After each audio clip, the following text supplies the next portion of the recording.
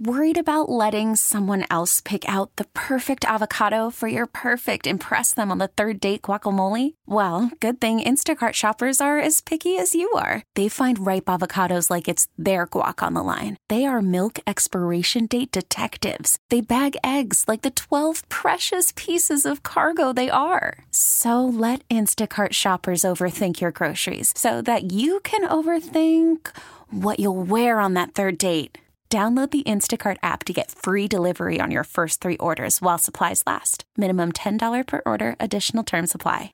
All right, this is episode 17 of Wickedly in Love, and this is our podcast about our quest to have a family. And if you've been with us along the way, you know that we started because we were having problems getting pregnant, and we broach the subject that not a lot of people want to talk about. My name's Mike Wickett. This is my wife, Lee McNabb. And this is Baby Britain. Because we last left you a little bit before we were scheduled to have a baby, and lo and behold, we have a baby girl, and she is damn near perfect.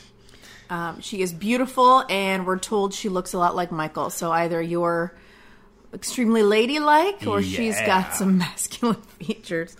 But she's currently eating right now. Yeah. This actually is, I don't know how many podcasts in history have ever featured a breastfeeding baby, but our baby girl Britain is currently enjoying some 6:25 dinner time thanks to Mom. So if you hear her in the background, it means that she's done or just wants more. Either one. I mean, people have been asking, there are a lot of different questions that come in, and first of all, it was, the first question we get is, how was birth? Oh, that's the easiest part of this whole thing. I will say I will talk about the birth story, but I remember, going through fertility things and knowing that I would have these issues and all that stuff, and everybody insisting on talking about their birth story. So if that's a trigger for you, here it comes. I just remember not really wanting to hear about everybody's birth story when I wasn't sure I'd ever be able to have one. Right. But it was two weeks ago. It was a Tuesday night. The 22nd of January. It was an ice storm. It was her due date. And I felt some contractions, but I'd felt them for weeks. Braxton Hicks had been on and off for weeks. And so I'd felt them for a few hours, but they were inconsistent, yada, yada. And finally about 6 o'clock that night, we started timing them. And by 9 o'clock, we were at the 511. Every 5 minutes for a minute at a time for an hour. And so you called the doctor. Mm-hmm. Doctor said, yeah, why don't you guys go on in? So we drove to Shawnee Mission Hospital, right down the road from where we live. And we were brought into one of the triage rooms, and our nurse Courtney saw us, and you were still only at 1 centimeter. Ugh. And they said, so annoying. Maybe 1.5. And they said, why don't you try walking around for a while? So we walked for a half hour doing the laps. And then they came back and they said, Still in a 1. And we would be walking around the hospital, and every 5 minutes Lee would have to stop, obviously. And grab my hand, and my hand would go numb. But it was worth it because I was, I wasn't the one feeling all the pain. But it was every 5 minutes, 4 minutes. So we did it again a second time. And still, you're only at a 1. I was so frustrated. And so they were going to send us home. And you pulled it's an ice storm. I told the nurse, I said, we will sit in the lobby until she becomes a 2. And then you can admit us into one of the delivery rooms and give her the damn epidural. So finally they decided to admit me, but they weren't going to move along the labor thing. So no epidural, no breaking of the water, none of that kind of stuff. They gave me some medicine that kind of just made me loopy.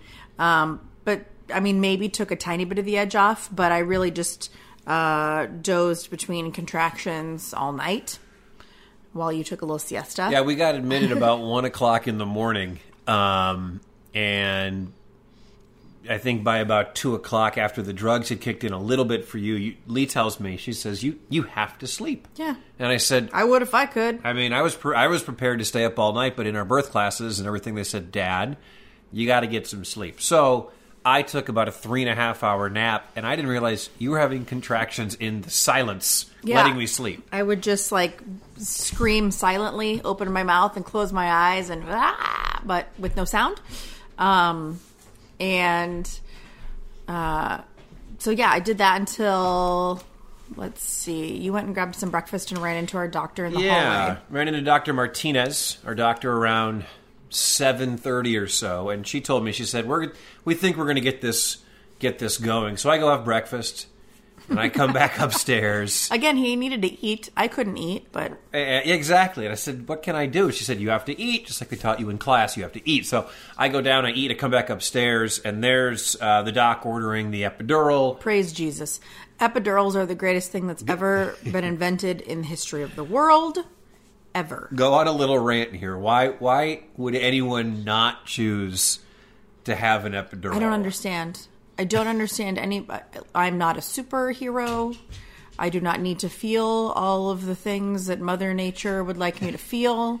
Give me all of the epidural all day long. It was fantastic. About 9:30, the needle goes in. By 9:45, Lee's numb. They broke my water shortly after that, and they were a little bit concerned. There was some meconium in there. And so that meant the NICU was going to have to be present when she was born. But her heart rate never fell or anything, so there was really no panic. And then I just kind of laid on my side with a peanut ball between my legs. So I go get lunch. Basically, if you've noticed, my role so far has been... Sorry, the dog's moving into this now. My role in this has been getting us to the hospital during an ice storm at 35 miles an hour, eating and sleeping. Right. So I come back up. And about 1:30, the doctor checks in. I mean, I think it's closer to 1:50 personally, but she wakes me up. I've been asleep. After they gave me the epidural and they broke my water, I slept until the doctor woke me up at 1-something.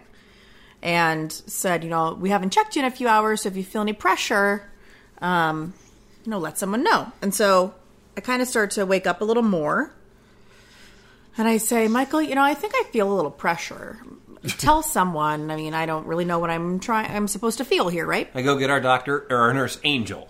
And Angel comes in and says, oh, she has hair. You're having a baby. She lifted up the blanket and saw baby's head beginning to poke out. So it's like whatever the code is. We got blankets flying in the room. We got nurses coming in the room. They're taking off part of the table that Lee's laying on, putting on the stirrup things. One leg goes up, the other leg goes up. They're shoving tarps underneath Lee. The nurses are rushing in. It's the NICU nurses. It's the nursery. It's the other. We don't have is our delivery doctor, because she was just in our room. Checking on me, and I said, okay, I'm fine. And she left and went on to her next patient. So, because there was another patient that was getting ready to give birth about the same time. So we did a test, 3 test pushes with 1 contraction, and they said, don't push again. Wait for the doctor. The doctor came in, said, let's do 1 push, don't push again, and the baby fell out. I was sitting there holding my wife's hand, and then all of a sudden, when they said, don't push, she didn't, but whoop, here comes baby Britton into the world. They see a head, they wipe off all the goop, and then, boom, right on top of Mom's chest, and baby Britton was brought into this world at 2:04 p.m. on Wednesday, January 23rd. 7 pounds, 6 ounces, 21 inches and 1/8 in length. Oh, she's hungry again. Yep. And we didn't have a name for her until the next day. They, every time they'd come in, they eventually moved us into the recovery room where we were at for 2 nights, and the board remained blank for that first night. They just called her, pardon. Oh, hi. Oh, come here. It's her debut. It's her podcast debut. Yep. And then we decided the very next morning, baby Britton was going to be her name, Britton Birdie. Britton Birdie. Britton Birdie Wickett. Family name for the middle name, and a name we kind of agreed on for the first name. And Lee loves going to London, so Britton, but not spelled like the country. Nope. Her mom came down from Des Moines. She got there actually as... the baby fell out. As the baby fell out, my mother pulled it in the parking lot. Speaking of the parking lot, do you want to tell a quick little tale? Yeah. Because it started with my mom pulling into the parking lot. So we get to the recovery room, And her mom, remember, it was an ice storm the night before, so about 2 a.m. I went to go move the car. I put the car in the parking spot. It's the parking lot is absolutely covered in snow. And the dog is driving us crazy. The dog's right driving now. me crazy right now. Okay. So Mom, Lee's mother, Carol, walks into the room and says hello and meets her granddaughter. And she says, it's funny, I was parking and there was this car and it was completely double parked. And I pulled up next to it. I said, boy, that car looks really, really familiar. And she realized that it was my car. And she was telling me that I was completely double parked. I find out later that, it was snow covered. And I just parked next to the car that was next to me. And I go out to go get the car seat 48 hours later, where now the snow is melted. And on my car, shout out to whoever did this, and put the note on my car, 2 days after a snowstorm, at a birthing center. At a birthing center's parking lot, in a birthing center's parking lot, this note says, nice fucking park job. Nice parking job, fucking idiot.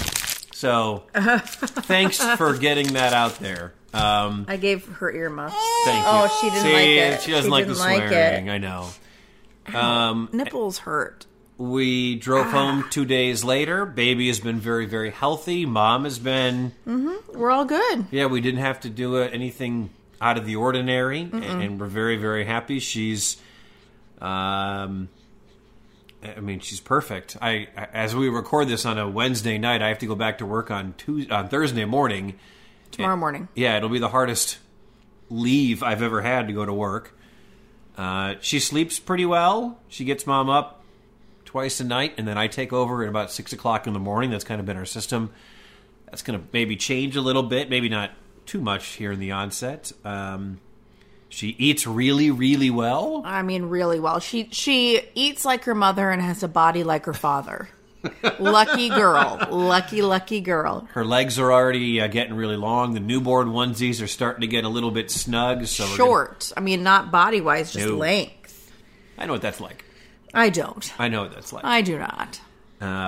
But yeah, my mom drove in from Detroit with my stepfather, Dave, and they love her, and she's wonderful, and we have posted lots of pictures, a lot that we won't share with the world because we want to keep it private, but thank you to everybody who has reached out. So many nice comments from people wishing us the best, and she is beautiful. And, as a proud dad, I never thought I would see and love another little tiny being like this one, and now it's Mom and Dad and baby dog. Mm-hmm. Mom and Dad and baby, and our journey is complete. We'll keep you updated, of course. This is not the end of the podcast. We're gonna... No, I have a happy hour to take her to on Friday, and we have to podcast about baby's first happy hour. We're not gonna be that couple that keeps her, that family that keeps the baby locked up in a bubble. She's gonna experience stuff.